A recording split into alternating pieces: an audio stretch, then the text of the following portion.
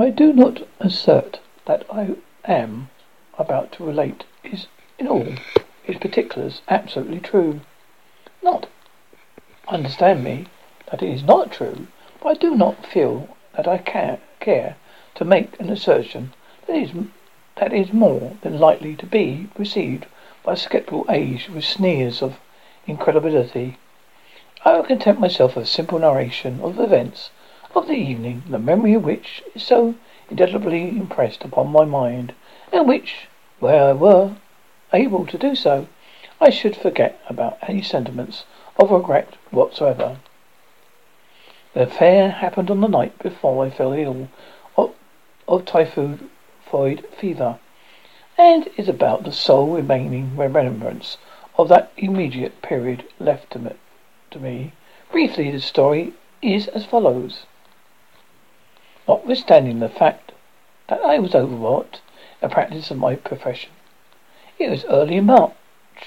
I was preparing my contributions for the early Christmas issues of periodicals for which I write. I had accepted the highly honourable position of entertainment committeeman at one of the small clubs of which I belong.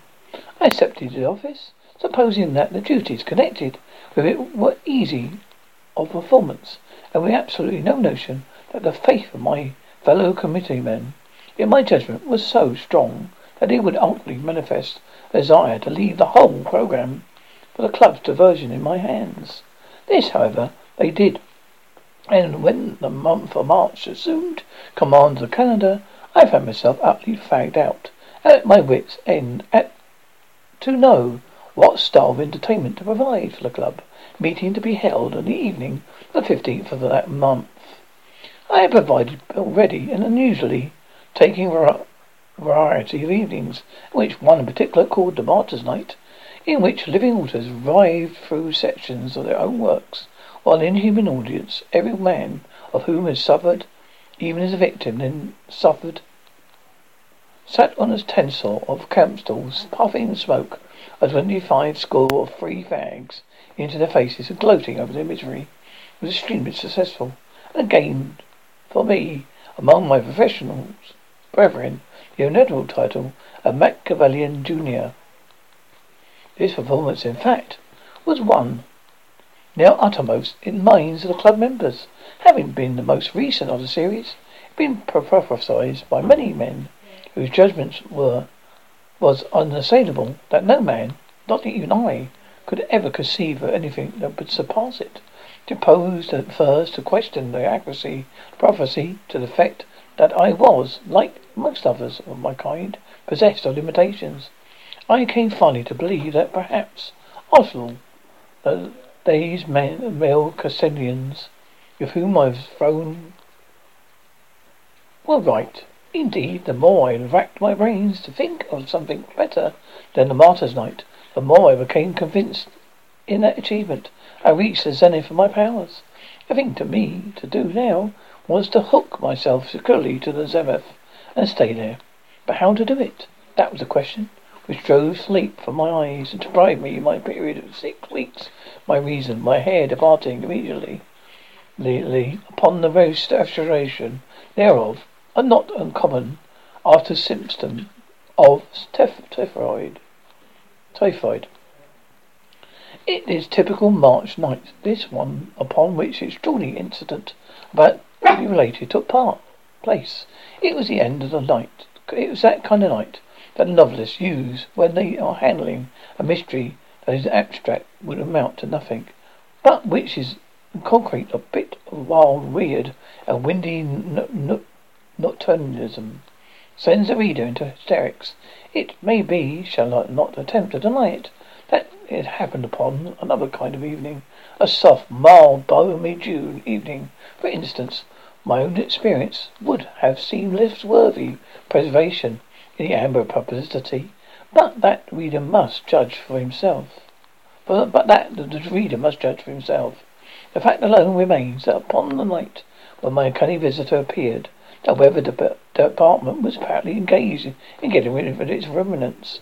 There were a large percentage of withering blasts in the general make-up of the evening. There were rain and snow, which altered in patterning upon my window pane and whitening the apology for woe that stands 3 blocks from my flat on Madison Square. The wind whistled, as it always does upon occasions of this sort, and from all the corners of my apartment, after usual fashion, there seemed to come sounds of a supernatural order, the effect of which was to send cold chills off on irregular trips up and down the spine of the victim, this instance myself. I wished that at the time the hacked quality of these sensations had appealed to me. That it did not do so was shown by the highly nervous state in which I found myself as my clock struck 11. If I could have realized at that hour that these symptoms were the same old threadbare premonitions of the appearance of a supernatural being, I should have left the house and gone to the club, and so avoided a visitation then imminent. Had I done this, should doubtless also have escaped the typhoid, since the doctors attributed that misfortune to the shock of my experience, which, in my land-wearied state, I was unable to sustain, and what the escape of typhoid would have meant to me, only those who have seen the bills of my physician and druggist for service rendered, prescriptions compounded, are aware.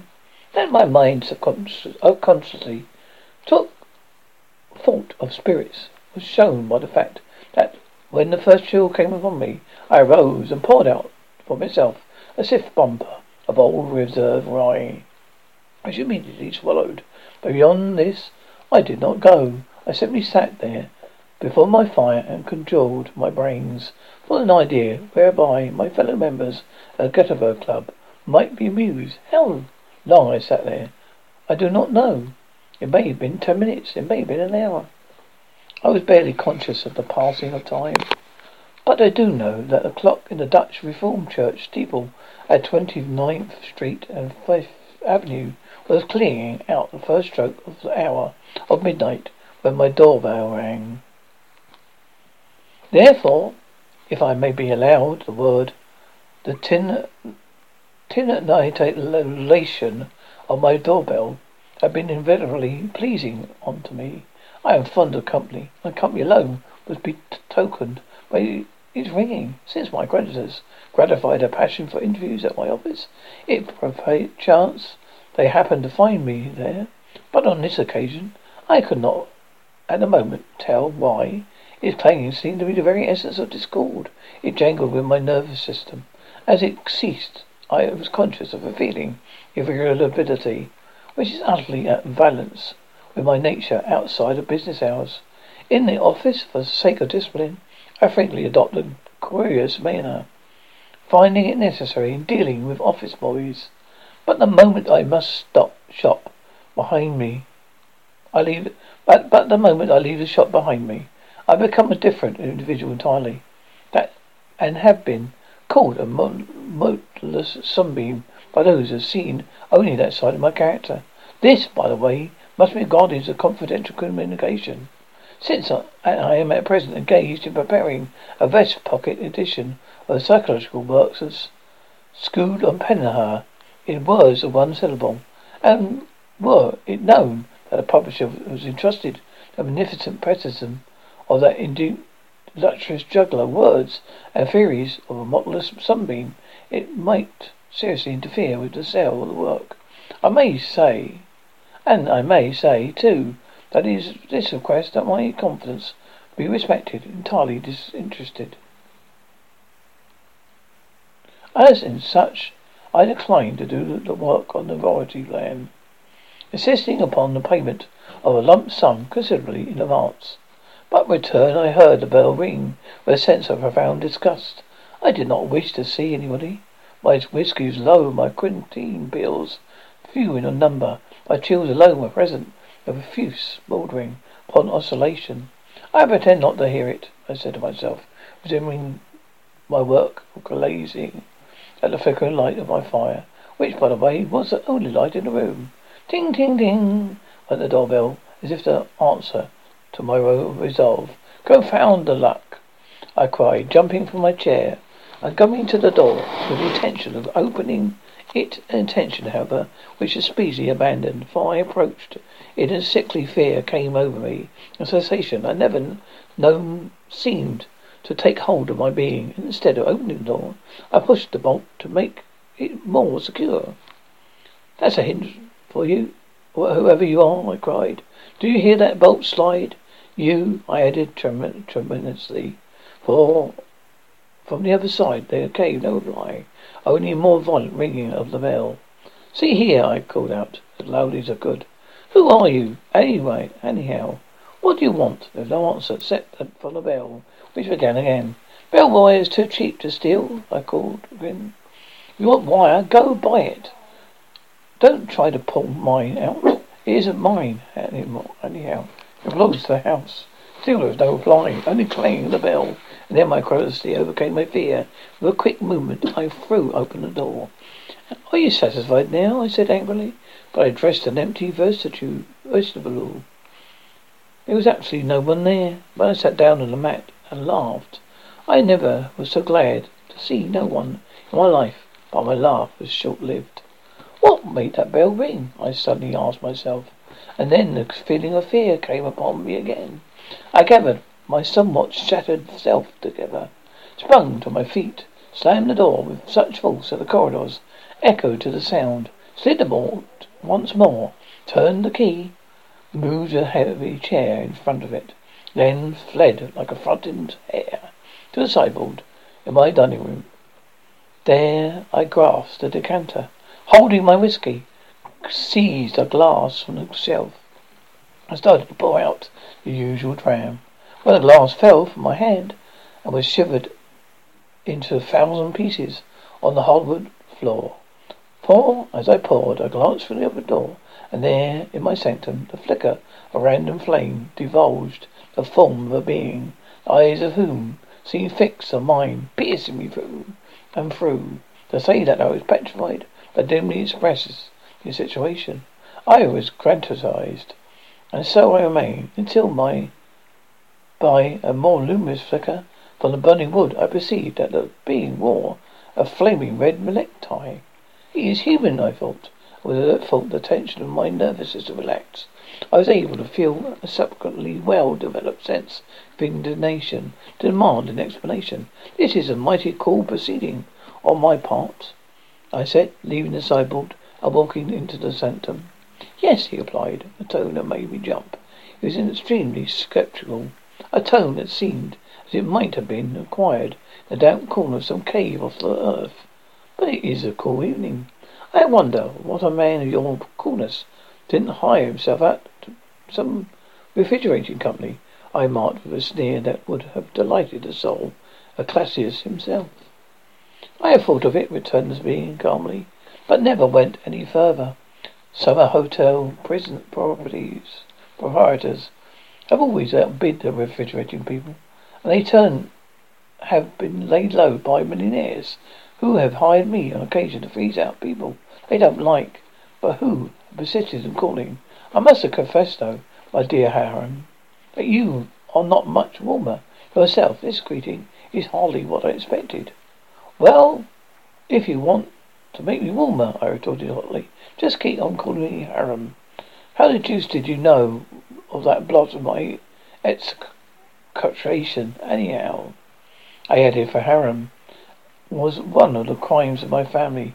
I had tried to conceal. My parents having fastened the name of Harem Spencer Callaghan upon me at baptism, for no reason then other than my rich bachelor uncle, who subsequently failed and came in charge upon me, was so named. I was standing at the door of the church when you were baptized, returned the visitor. As you were an interesting baby, I've kept an eye on you ever since. Of course I knew that you discarded Harem as soon as you were old enough to put away childish things. And since the failure of your uncle, I've been aware that you desired to be known as Spencer Culligan. But to me, you are always have been, and always will be, Harem. Well, don't give it away, I pleaded. I hope to be famous some day, and if the American newspaper paragrapher ever got hold of the fact that once in my life I was a Harem, I have to Harem to let me alone. That's a bad joke, Harem, said the visitor. For that reason I like it, though I don't laugh. There is no danger of you becoming famous if you stick to humour of that sort. Well, I don't like it. Well, I'd like you to know I put in my anger returning. I'd like to know who the BANGSIAN are you? What in Karam you want? And what in the name of the 7 hinges of the gates of Singapore you're doing here at this time of night? When you were a baby, Harem, you had blue eyes, said my visitor. Bonny blue eyes, as the poet says. What of it, I asked. This, replied my visitor, is, if you have them now, you can easily see what I am doing here. I am sitting down and talking to you. Are you? I said with fine scorn. I had not observed that. The fact is, my eyes were so weakened by the brilliance of the necktie of yours that I doubt see anything. Not even one of my jokes. It's a sculpture. That tie of yours. In fact, I never saw anything so red in my life. I do not see why you complain of my tie, said the visitor. Your own is just as bad. Blue is never as withering as red, I retorted, at the same time caressing the scarf I wore. Perhaps not, but if you look in the glass, Harem, you will observe that your point is not well taken, said my vis calmly. I acted upon the suggestion. I looked upon my reflection in the glass. Lighting a match to facilitate the operation, I was horrified to observe my beautiful blue tie, which I was so proud, had some manner changed, and now was the same aggressive hue as that of my visitor, red, even as a brick. It is red. To grasp it firmly in my hands and tear it from my neck was work for a moment, and then, in a spirit of rage, I turned upon my companion. See here, I cried. I've had enough of you. I can't make you out. I can't say that I want you to. You know where the door is. You shall oblige me by putting it to proper use. Sit down, Harem, said he. And don't be foolish and ungrateful. You are behaving in the most extraordinary fashion, destroying your clothing, and acting like a man generally. What was the use of ripping up a handsome tie like that? I despise loud hues. Red is the jockey's colour, I answered. But you did not destroy the red tie, said he. With a smile, you tore out the blue one. Look, there it is on the floor. The still red one you still have on. Investigation showed the truth of my visitor's assertion. A flaunting steamer of anarchy still made my neck famous, and before me on the floor, an almost unrecognized mass of shreds lay my cherished Cillian tie. The revelation stunned me. Tears came into my eyes, trickling down over my cheeks, fairly hissed into the feverish heat of my flesh. My muscles relaxed. I fell limp into my chair. You need stimulant, said my visitor calmly. So take a drop of your old reserve, and then come here to me. I've something to say to you. Will you join me? I asked faintly. No, returned the visitor. I'm so fond of whiskey, I never molest it. The act in which you simulate is death to the eye. Never realized that, did you? No, I never did, I said meekly. And yet you claim to love it. Bah, he said. And then I obeyed his command, drained my glass of dregs. In return, what is your mission? I asked, when I had made myself as comfortable as possible under the circumstances. I had to leave you your woes, he said. You are a homopath, I observe, said I. I said, sneer. You are a homopath in theory, a lalapath in practice. I am not usually intelligent, said he. I have failed to comprehend your meaning. Perhaps you express yourself badly. I wish you to express yourself to Zululand, I retorted hotly. What I mean is, you believe in the simulus business, but you describe large doses. I don't believe troubles like mine can be cured on your plan. A man can't rid his stock by adding to it. Oh, I see. You think I've added to your troubles. I don't think so, I answered, with a fan glance at my wound tie. I know so. Well, until I laid my plans before you, and see you don't change your mind, said my visitor significantly. All right, I said. Proceed. Only hurry. I've got to go bed early. As a rule, it's getting quite early now. It's only 1 o'clock, said the visitor, ignoring the sarcasm. But I will hasten, as I have several other calls to make before breakfast. Are you a milkman? I asked. Are you a flippant? He replied. Aram, he added. I have come here to aid you in your worthiness.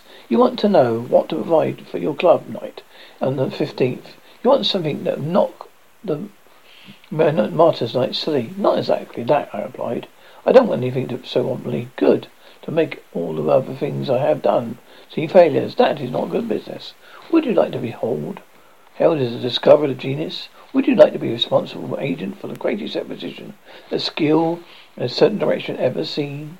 Would you like to become the most famous impressionado the world has ever known? Now, I said, forgetting my dignity under the enthusiasm with which I was inspired by my visitor's words, affected more or less with his undeniably magnetite spirit. Now you're shouting. I thought so, Hiram.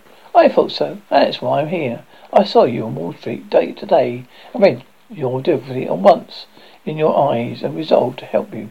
I'm a musician, and one or two little things have happened of late which to make me wish to precipitate in the public.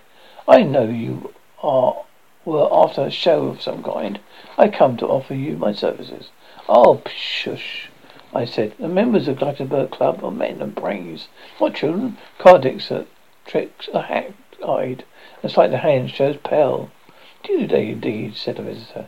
Well, mine wouldn't, if you don't believe it. I'll prove to you what I can do. I have no paraphernalia, I said. Well, I have, he said. He spoke. A pack of cards seemed to grow out of my hands. I must have turned pale as he suspected happening. My visitor smiled and said, Don't be frightened. That's one of my tricks. Now choose a card, he added. And when you have done so, toss the pack into the air. Don't tell me the card, it's a loan. When it will fall onto the floor. Nonsense, said, it's possible. Do as I tell you. I did as he told me, to the degree only. I tossed the cards in the air without choosing one, although I made a feint of doing so. Not a card fell back to the floor. Then every one disappeared from the view in the ceiling. If it had been for the heavy chair I rolled in front of the floor, I think I should have fled.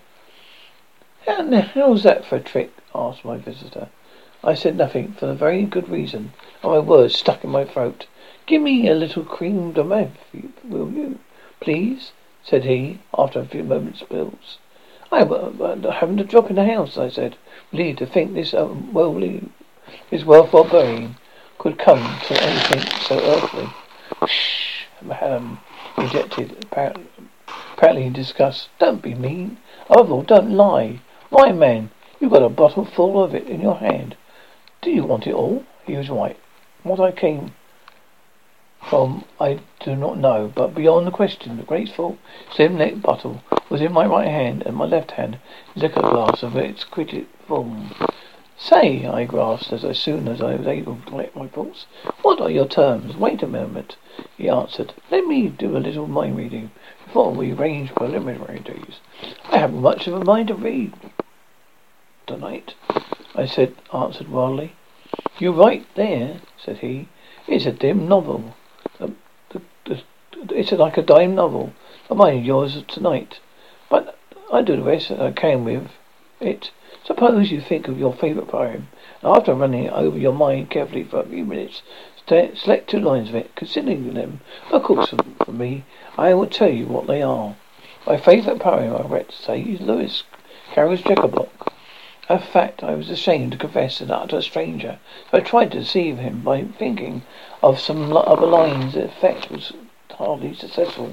For the only other lines I could call to mind to the moment were Rudyard Kipling's rhyme, a post that fitted, which ran, Year by year in precious patience, vengeful Mrs. Bobbin sets wanting for the slurry babies, develop series fits.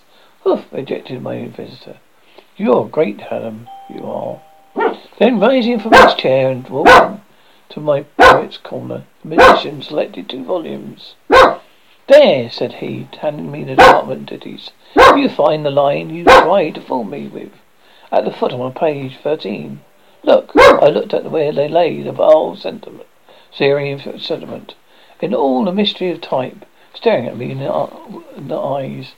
And here, added my visitor, opening Alice in the looking glass, there is a poem that your mind holds all the philosophy of life. Come to my arms, my blemished boy, he chuckled his joy. I blushed and trembled, blushed that he should discover the weakness of my taste, trembled at his power.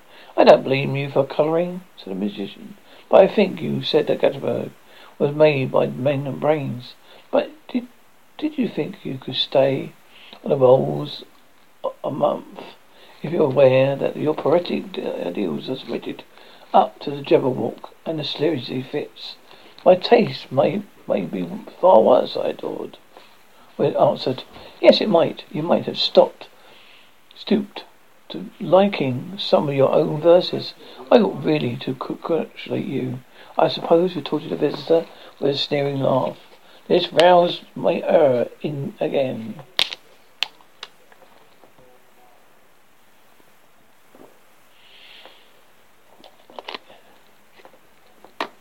Who are you, anyhow? What that you come here and ask me to task? Unwillingly. I like anything I please, and without asking your permission. I cared more for the Peterkin papers than I do for Shakespeare. I don't be accountable to you, and that's all there is about it. Never mind who I am, said the visitor. Suffice to say, I am myself. You know my name soon enough. In fact, you will pronounce it involuntarily the first thing when you wake in the morning. And then he shook the head violently and felt himself grow rigid with fright in my chair. Now, the final trick, he said, for a moment's pause. Think of where you most like to be at this moment. I exert my power to put you there. Only close your eyes first. I closed my eyes and wished. When I opened them in the billiard room, the Gettysburg Club, with Pidkins and Thompson. For heaven's sake, Spencer, they said, in surprise. Where did you drop one from? Why, man, it was white as a sheet. Oh, what a necktie. Take it off. Hold of me, boys. Hold me fast, I pleaded, falling on my knees in terror. It won't. If you don't, I believe I'll die. The idea of returning to my sanctum was intolerably dreadful to me. Ha ha, laughed the musician. But even as I spoke to Perkins and Thompson, I found myself seated opposite my fair visitor in my room once more.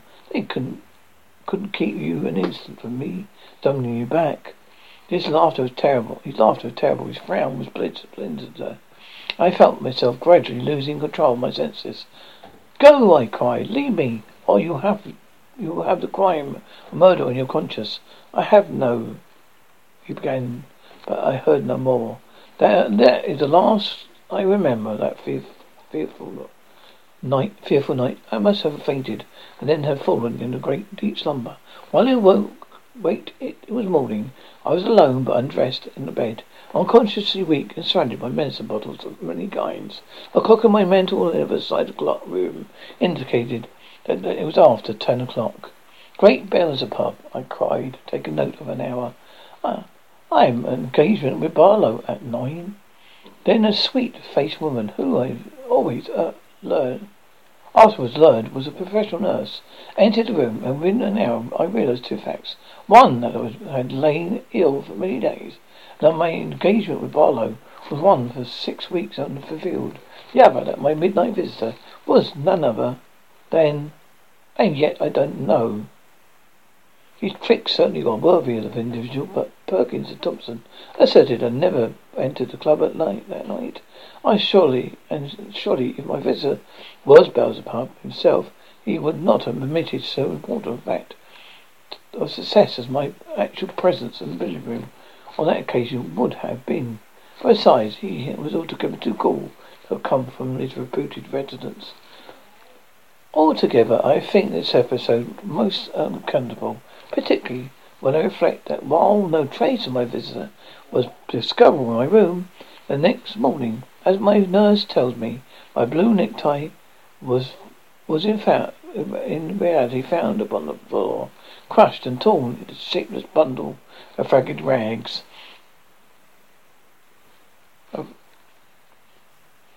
As for the club entertainment, I told that despite my absence of it was a wonderful success, redeemed from failure. The treasurer of the club said, by the voluntary service of a guest who secured admission on one of my cars, who executed some sleight of hand tricks and made the members tremble, and whose mind-reading feats performed on the club's butler not only made it necessary for him to resign his office, but has closed the house committee. Whereas the several cases of rare wines had mysteriously disappeared.